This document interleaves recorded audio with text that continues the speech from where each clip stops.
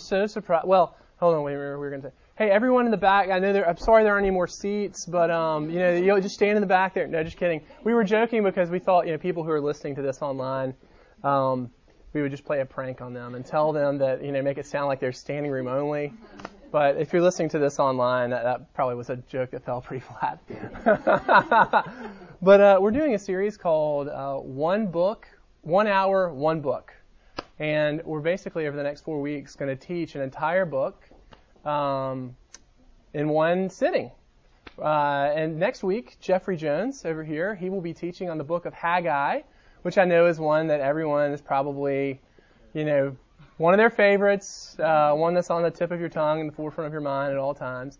But yeah, we're going to go through short books. And the point of this is I'm a big believer in just us reading the Bible. And I think a lot of times people are intimidated by just opening up the Bible. And I think what you'll find is there are so many books of the Bible that you can sit down and in 30 minutes you can read from cover to cover and get a ton out of it. And I'd say, why is it that reading the Bible is so important? Well, how do we know anything about God? We know a little bit about God through the created order, but really everything we know about God is through Scripture. And another thing too is, a lot of times we think of the Bible as a book. And, when we read the Bible, it is meant to be seen as relational interaction with God. We believe that God's Word is living and active. That's what the Bible says about itself.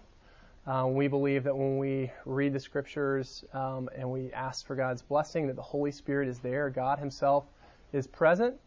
And so we believe that God is with us at all times. But we believe in terms of our experience of His presence, that it is more real, it is kind of more palpable when we open up Scripture. And so a part of what we're going to be doing here is, if you were to come to this class for 4 straight Sundays, you would get 4 full books under your belt in 4 weeks. And so that feels good, right? You can be like, hey, I read 4 whole books of the Bible, right? And so anyhow, it's to encourage you to read the Bible on your own. But I'm going to pray for us, and we're going to do 2 Timothy today. Lord Jesus, thank you for your goodness, your loving kindness. Thank you that you're not a God who is far away and who is just an untapped mystery, but you're a God who has made yourself clear, who has made yourself known to us in the person of Jesus Christ and in the Word that you have spoken to us. And pray, Lord Christ, that this would not be we would not go through the motions here, and this would not be an academic exercise, but we pray that our hearts would be comforted, and that the person of Jesus Christ would be seen, and that as a product of this, we would love and worship, glorify, and enjoy you, Lord God, more and more. In Jesus' name we pray. Amen. Amen. All right, so the way it's going to go is I'm going to tell you a little bit about 2 Timothy.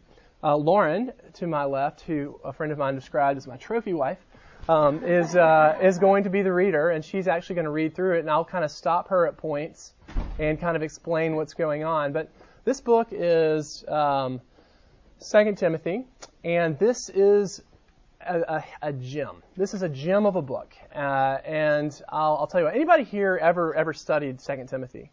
Hands, got 1, got 2, great, 3, 4. 2 Timothy is the last book that the Apostle Paul wrote.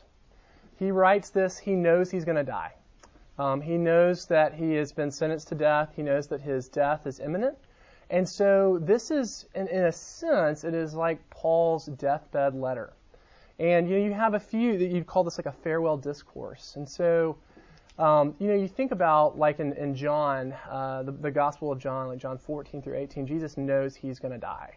And those those chapters are really precious because Jesus is kind of giving, his last words to his disciples on his way out the door.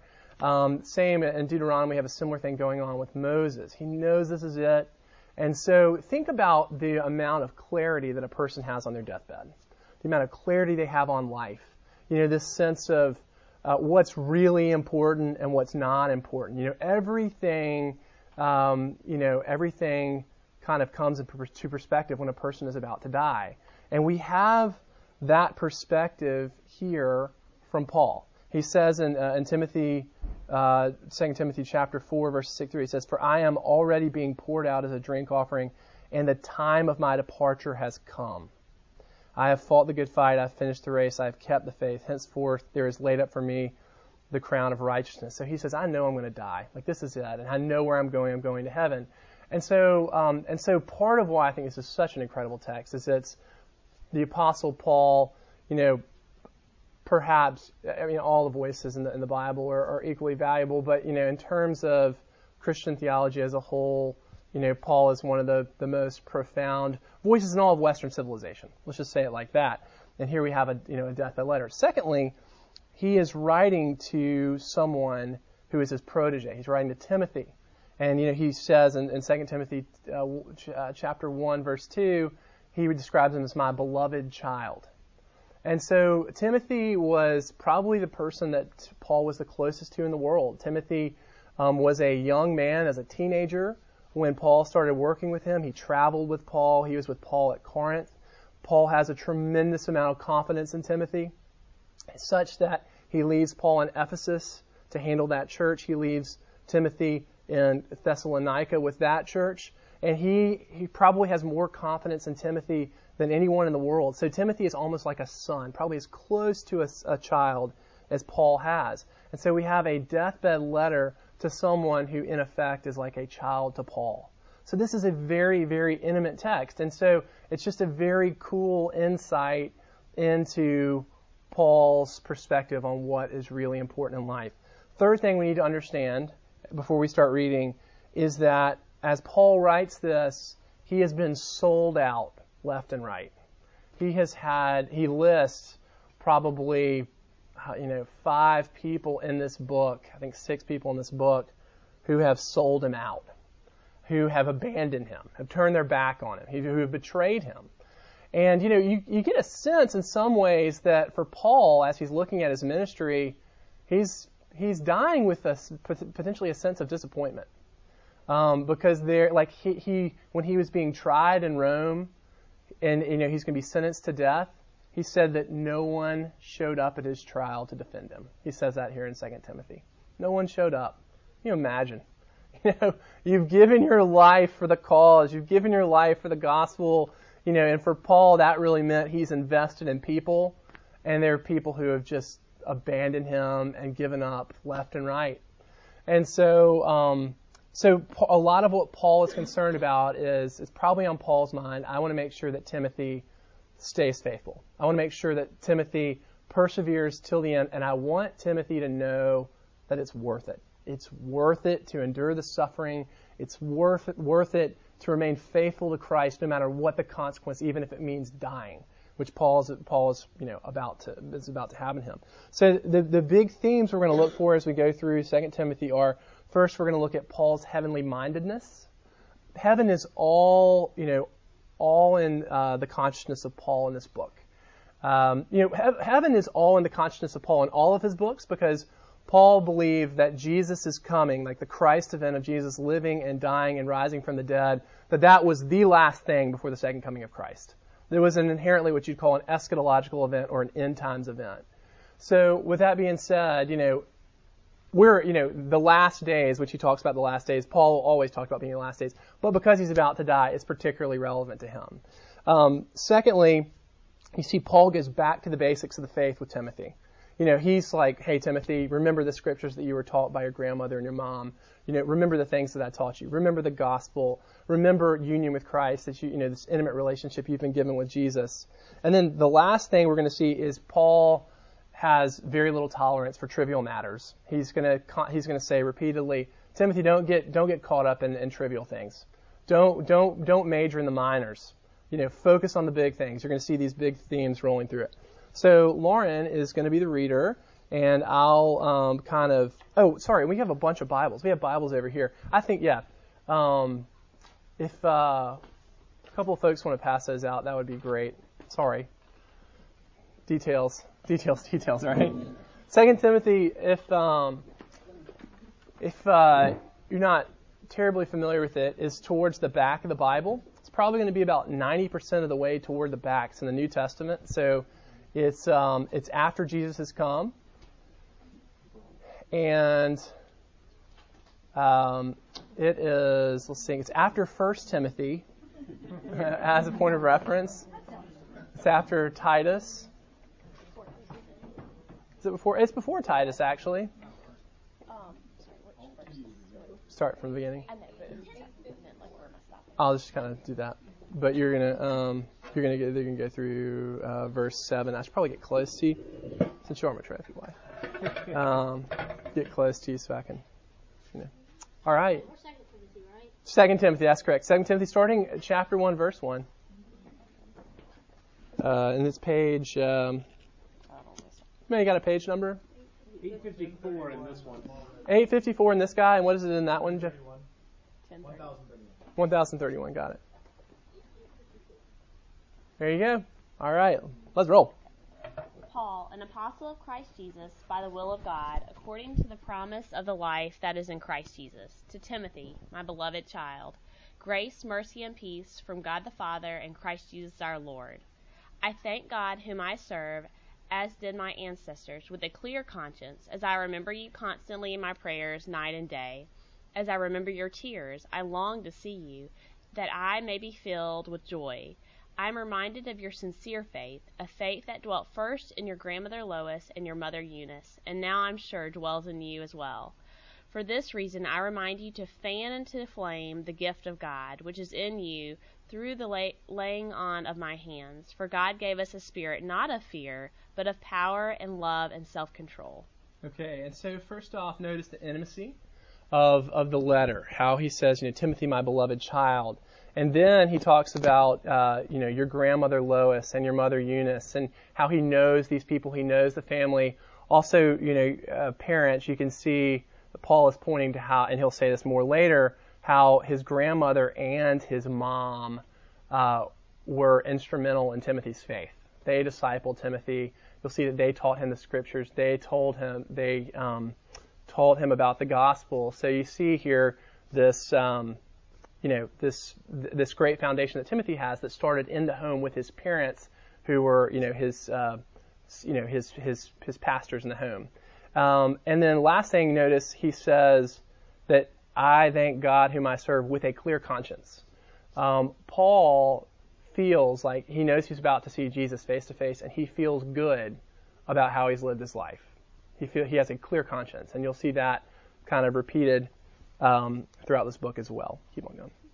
Therefore, do not be ashamed of the testimony about our Lord, nor of me, his prisoner, but share in suffering for the gospel by the power of God, who saved us and called us to a holy calling, not because of our works, but because of his own purpose and grace, which he gave us in Christ Jesus before the ages began, and which now has been manifested through appearing of our Savior Christ Jesus, who abolished death and brought life and immortality to light through the gospel, for which I was appointed a preacher and apostle and teacher, which is why I suffer as I do. But I am not ashamed, for I know whom I have believed, and I am convinced that he is able to guard until that day what has been entrusted to me. Follow the pattern of the sound words that you have heard from me, in faith and love that are in Christ Jesus. By the Holy Spirit who dwells within us, guard the good deposit entrusted to you. All right, so you can kind of see Paul's purpose right off the bat here. He's saying to Timothy, do not be ashamed of the testimony about our Lord. Okay, and that Paul, you can see he kind of divides, there are two categories of people in this book. There are those who are ashamed of the gospel, which that's kind of his way of saying people who have quit on the cause, people who have sold out. And there are people who are not ashamed. And so he says, when he says do not be ashamed, he's saying, don't back down, Timothy. Like, remain faithful to your ministry. And then, what does he immediately go into? Right after he says that, what does he remind Timothy of? He reminds him of the gospel. He's like, and it's, basically, and this, for us, as we think about, persevering, as we think about resistance you may see for being a Christian, ways that may cost you socially or cost you professionally or just cost you in terms of, reputation of being cool or not being cool. Basically he says, let's not forget this person, Jesus, who came to earth. God came to earth. He suffered for you. He died for you. He experience the eternal judgment of hell for you. And, and that right there, that instills a loyalty. That instills loyalty. We remember exactly what Jesus has done for us. I kind of say, and this is going to sound a little bit extreme here. Not that I have an extreme personality, but and if you basically, if we're not to a point where we're ready to die for Jesus, we haven't fully understood exactly what he's done for us. And that's not to make anyone feel judged if you're not ready to, go be a martyr right now. But I'm just saying, the more you see the magnitude of what Jesus has done for you, and just what he's rescued you from, and what he's given to you, the promise of heaven, the adoption as a son, the constant promise that he dwells in you, in your soul through the Holy Spirit. When you just internalize how precious it is, what Jesus has, how much it cost him and God the Father, and how generous he's been, it just, the more and more you internalize and appreciate that, the more and more you are willing to give up anything, including your life, for the sake of the gospel and for this person, Jesus. So that's right at the beginning. Paul is reminding Timothy of what Jesus has done as the bedrock of his perseverance. All right, keep on going. He's now going to start to talk about some of the people who have sold out. You are aware that all who are in Asia turned away from me, among whom are Phygelus and Hermogenes. May the Lord grant mercy to the household of Onesiphorus, for he often refreshed me and was not ashamed of my chains. But when he arrived in Rome, he searched for me earnestly and found me. May the Lord grant him to find mercy from the Lord on that day. And you well know all the service he rendered at Ephesus. Sorry, that was, I've kind of messed up there. Oh, sorry. Yeah, you're aware of the two guys who turned away from me. And then he goes back to someone who remained faithful. And notice, what does he say in verse 18? He says, may the Lord grant him to find mercy from the Lord on that day. So talking about the day of the Lord, the second coming of Christ. So you're going to see over and over again, Paul continues to kind of defer consequences to the day of the Lord. There's a person, the coppersmith Alexander, and he says, may the Lord deal with him. Alexander abandoned the cause. He says, may the Lord deal with him on the last day. And then he says, as for myself, as for my, what did I gain from all this? Well, I'll get it on the last day. So he's very much has this deferred gratification. He's looking to Christ's second coming, in terms of God sorting everything out, in terms of, faithfulness and so on and so forth. All right, let's keep on going. You then, my child, be strengthened by the grace that is in Christ Jesus. And what you have heard from me in the presence of many witnesses, entrust to faithful men who will be able to teach others also. Share in suffering as a good soldier of Christ Jesus. No soldier gets entangled in civilian pursuits, since his aim is to please the one who enlisted him. An athlete is not crowned unless he competes according to the rules. It is the hard-working farmer who ought to have the first share of the crops. Think over what I say, for the Lord will give you understanding in everything. Remember Jesus Christ, risen from the dead, the offspring of David, as preached in my gospel, for which I am suffering, bound with chains as a criminal. But the word of God is not bound. Therefore I endure everything for the sake of the elect, that they also may obtain the salvation that is in Christ Jesus with eternal glory. The saying is trustworthy, for if we have died with him, we will also live with him. If we endure, we will also reign with him. If we deny him, he will also deny us. If we are faithless, he remains faithful, for he cannot deny himself. Okay, quick time out. Okay, so second thing, so he now comes to another principle as a foundation of Timothy's perseverance. He says, be strengthened by the grace that is in Christ Jesus. Anytime you see in Paul's writings, in Christ, or in Christ Jesus, or with Christ Jesus, or in the Lord, like Ephesians 6:10, be strong in the Lord and in his mighty power. He's talking about what you call union with Christ. And that is the reality that Jesus Christ, through the Holy Spirit, dwells in your heart. And that you, in some mysterious way, dwell in his heart as well. And this is, probably the most prominent theme in all of Paul's writing. He references union with Christ over 160 times in his letters. And so, in terms of having strength to persevere, he's reminding them of this intimate relationship with Jesus. And he's saying, your strength will come out of this the grace that comes through the intimate relationship you have with Jesus. So he's reminding them of the gospel. He does it again here. And he also reminds him of union with Christ as foundations for his perseverance. Now, another thing, look at, he has like 3 different kind of metaphors that he calls on here. He talks about sharing the sufferings as a good soldier. And then he talks about an athlete. And then he talks about a farmer. And, he reminds, if you think about all those things, like, there's a reward for being a soldier. There's a reward for being a farmer. There's a reward for being an athlete. But there's also a cost, right? I mean, we have a young man over here who's a phenomenal swimmer. He's, one of the top swimmers in the Southeast. And Gaston practices hours and hours every week. He probably practices 14 to 16 hours a week in the pool. All right? So, yes, Gaston's a great swimmer, but there's a cost, right? It's not fun to get up at 5 a.m. to go to swim practice, right? And so anything in life that is worth having, there's usually a cost, right? I mean, to make good grades, there's a cost of studying, to kind of do well in a job, there's a cost of working hard, to be a faithful husband, to be a faithful parent, it's not easy. There is a work in it. And don't hear me wrong. I'm not saying that like our salvation is something that we earn. Okay? That's something that comes purely by the blood, sweat, and tears of Jesus. He earns that from us entirely. But I am saying, like, to be a Christian, there's cost in that. There's difficulty.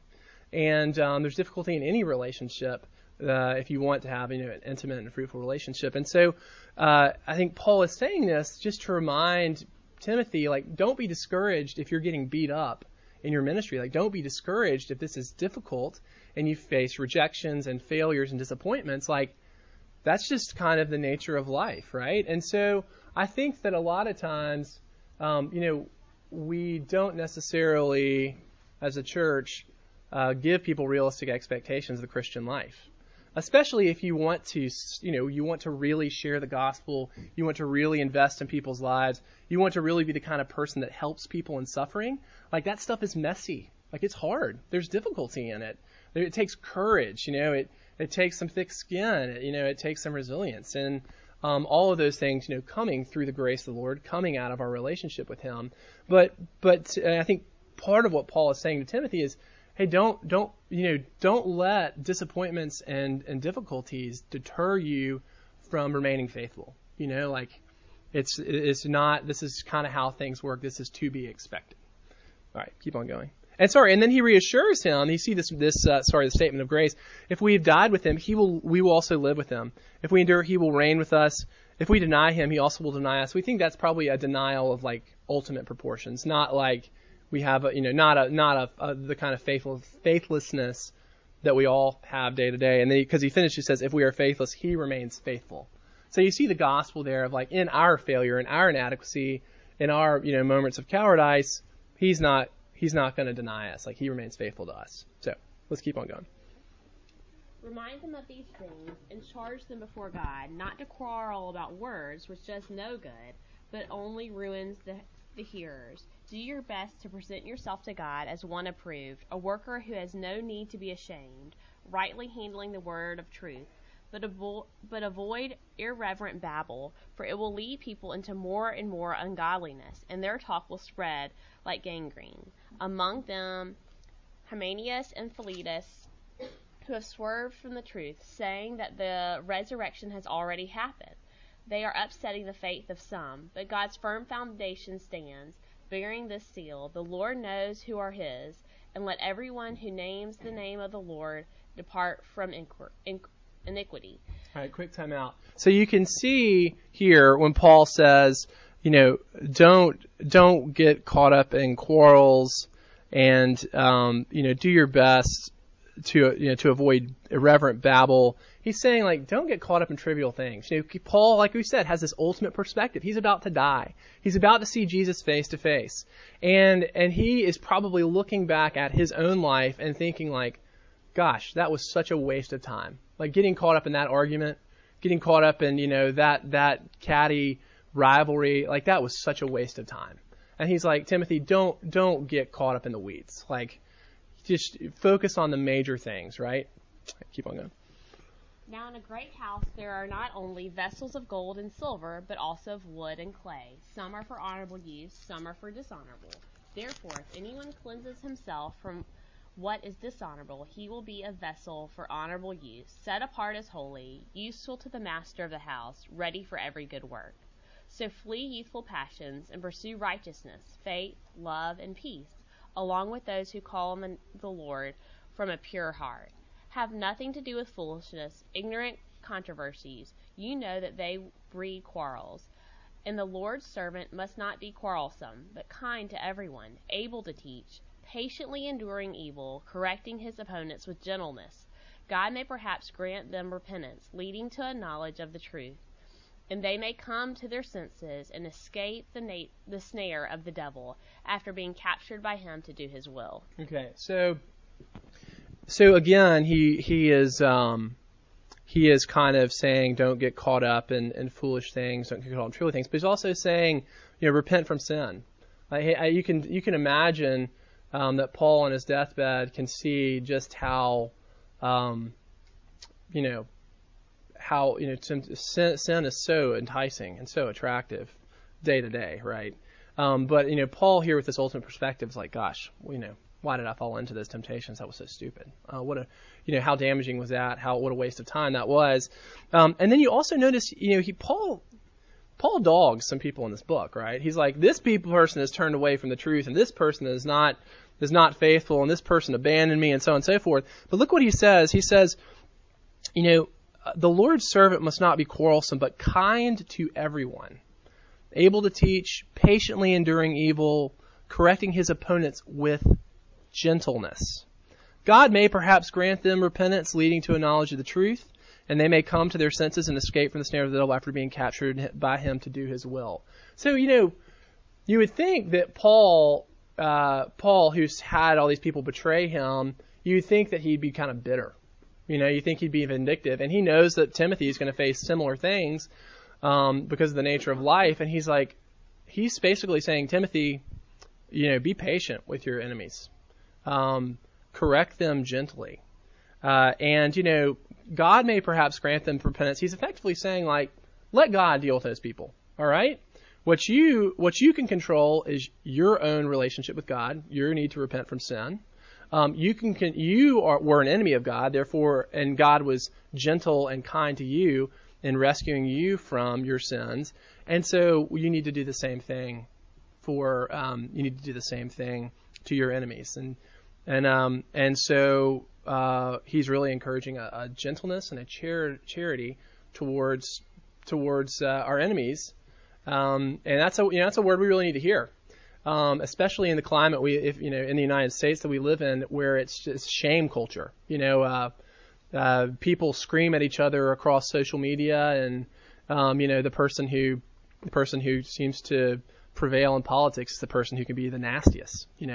And also too, just the name calling. If you don't agree with me, then you're a bigot, and you're a this and you're a that. Just all this name calling, and it's very tempting to be bitter and resentful.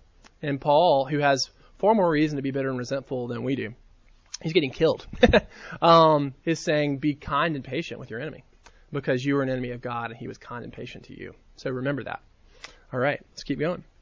But understand this, that in the last days there will be times of difficulty, for people will be lovers of self, lovers of money, proud, arrogant, abusive, disobedient to their parents, ungrateful, unholy, heartless, unappeasable, slanderous, without self-control, brutal, not loving good, treacherous, reckless, swollen with conceit, lovers of pleasure rather than lovers of God, having the appearance of godliness but denying its power. We don't really get the picture, Paul. Could you make it a little more clear?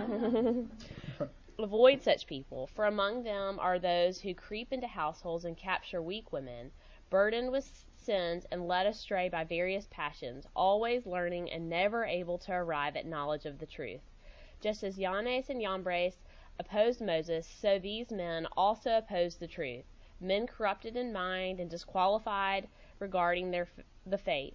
But they will not get very far, for their folly will be plain to all, as was that of those two men.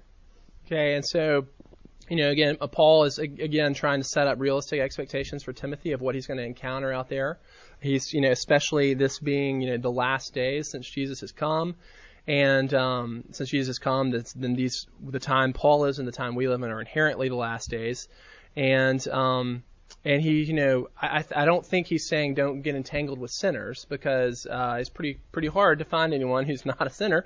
But I think he's talking about people who what you would call are sinister fools. That's people who are just kind of consumed with evil, and who we just kind of maybe need to trust to the Lord. And this is something that takes wisdom, but he's just kind of saying there may be people you just need to kind of not deal with and trust over to the Lord. And don't be surprised when you see people who are living this way.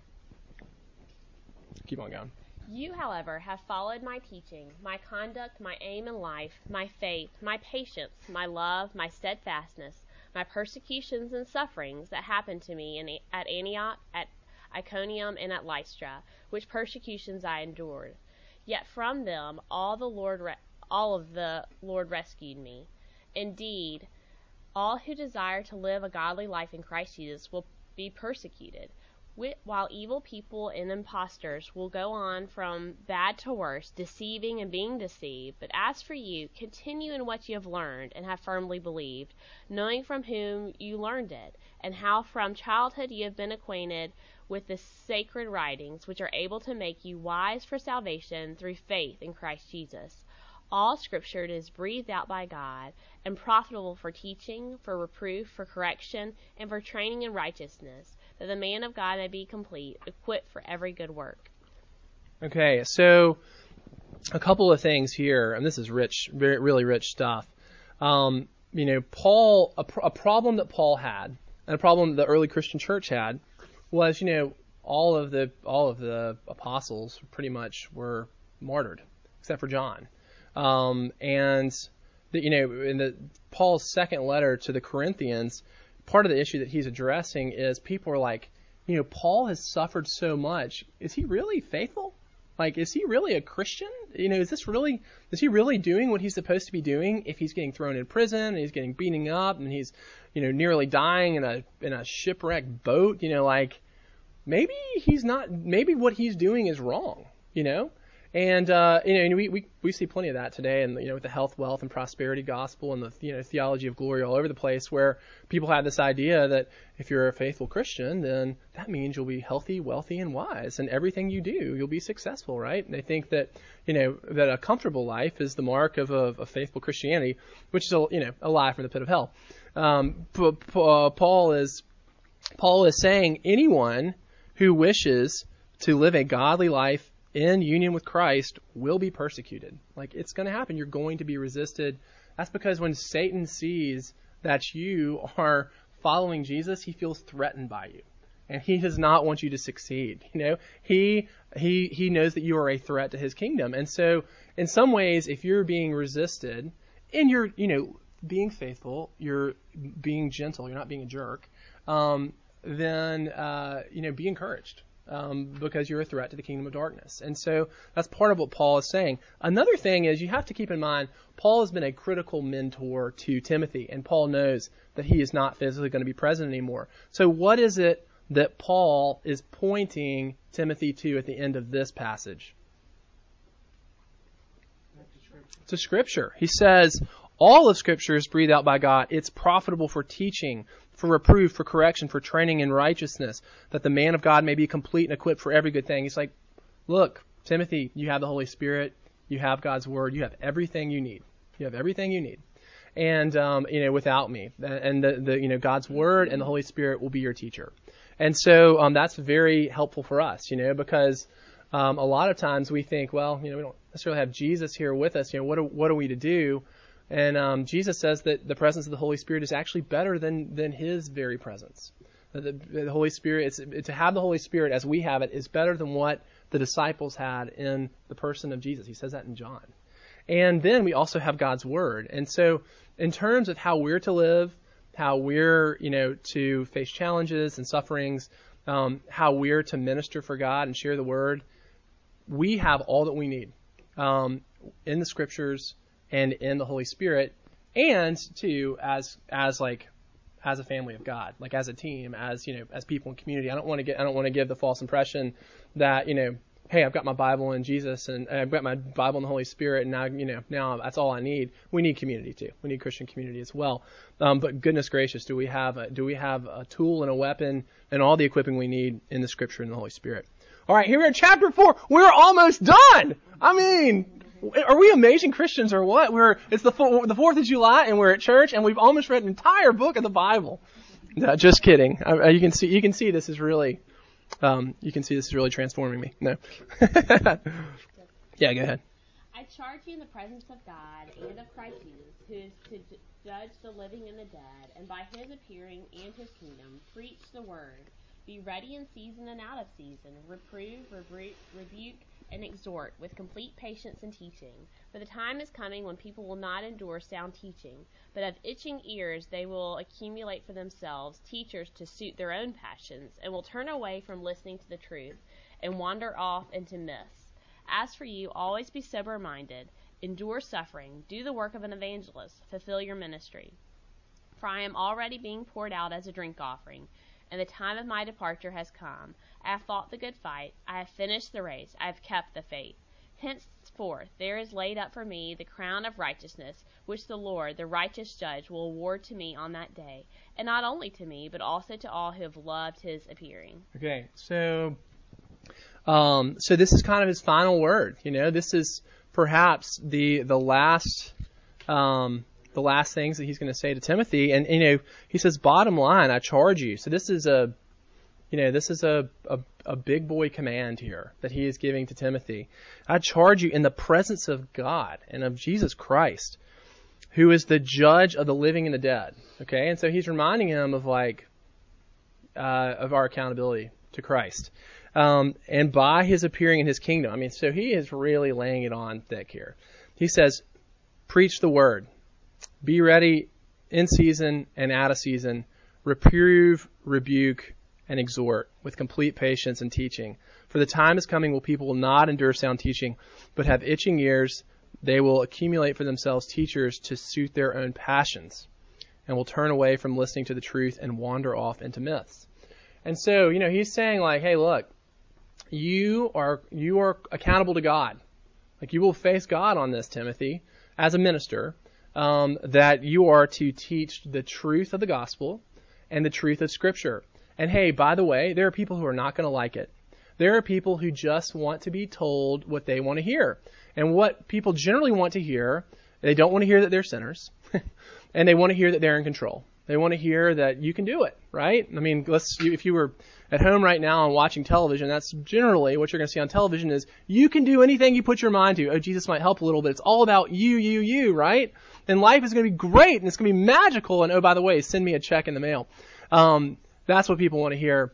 And that is not true. And it's also not helpful because it's not grounded in reality.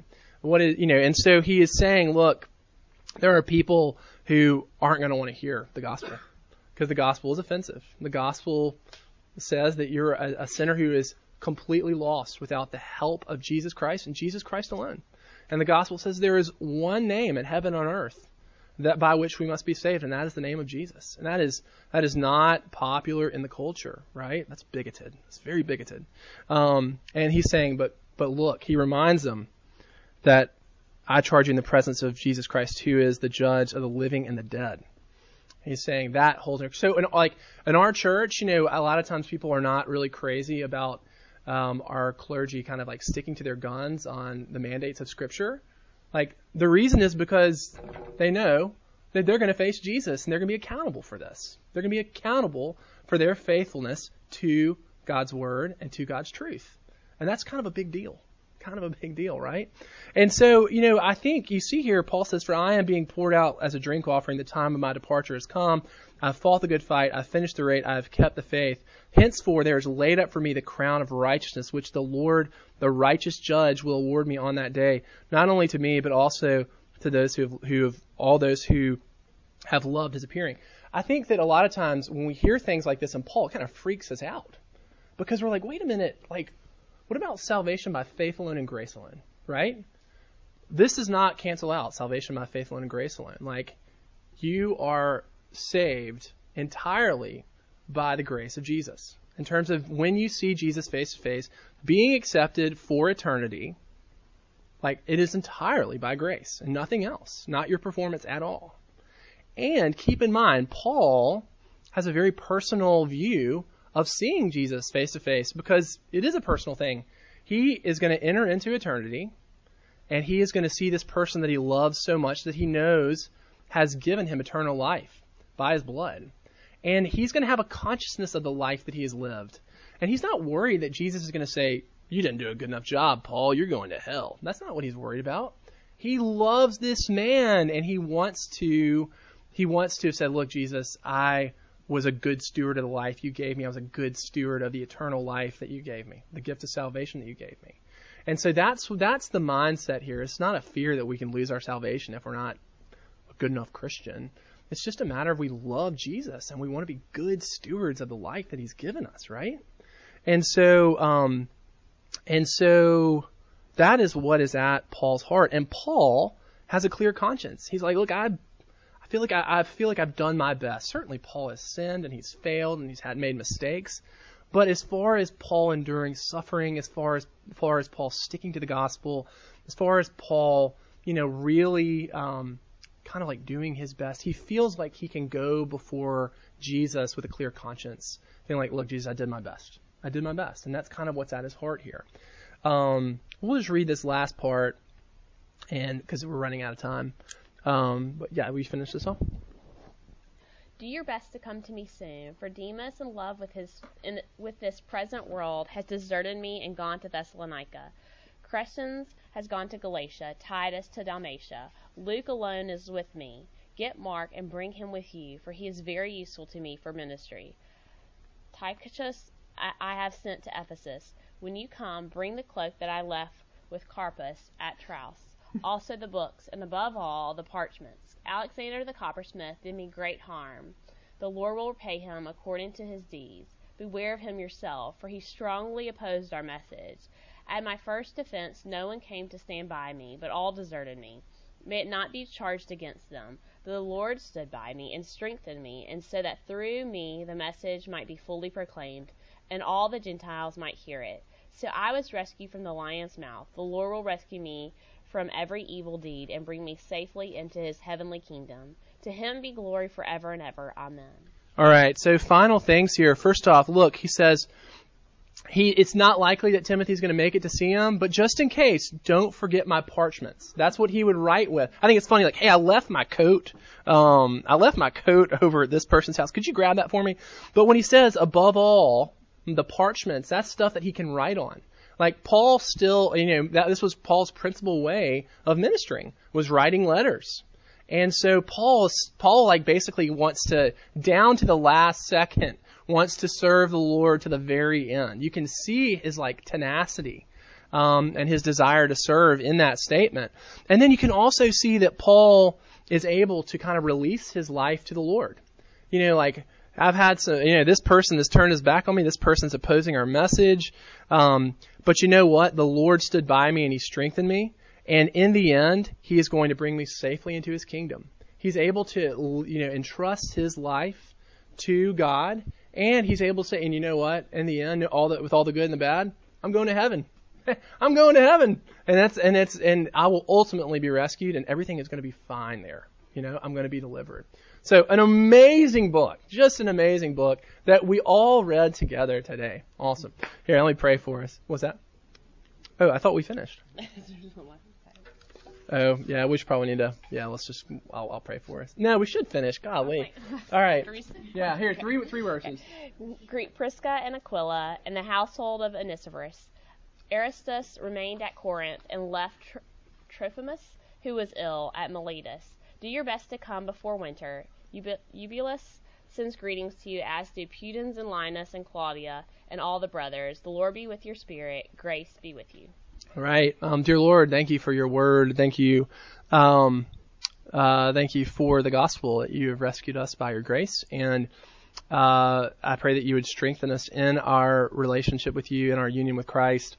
and that help us to be people who trust in your word, who live under the authority of your word, and who study it, and help us to honor and serve you, God. And may we walk in the freedom and the comfort, knowing that you love and accept us perfectly through Christ. In Jesus' name we pray. Amen.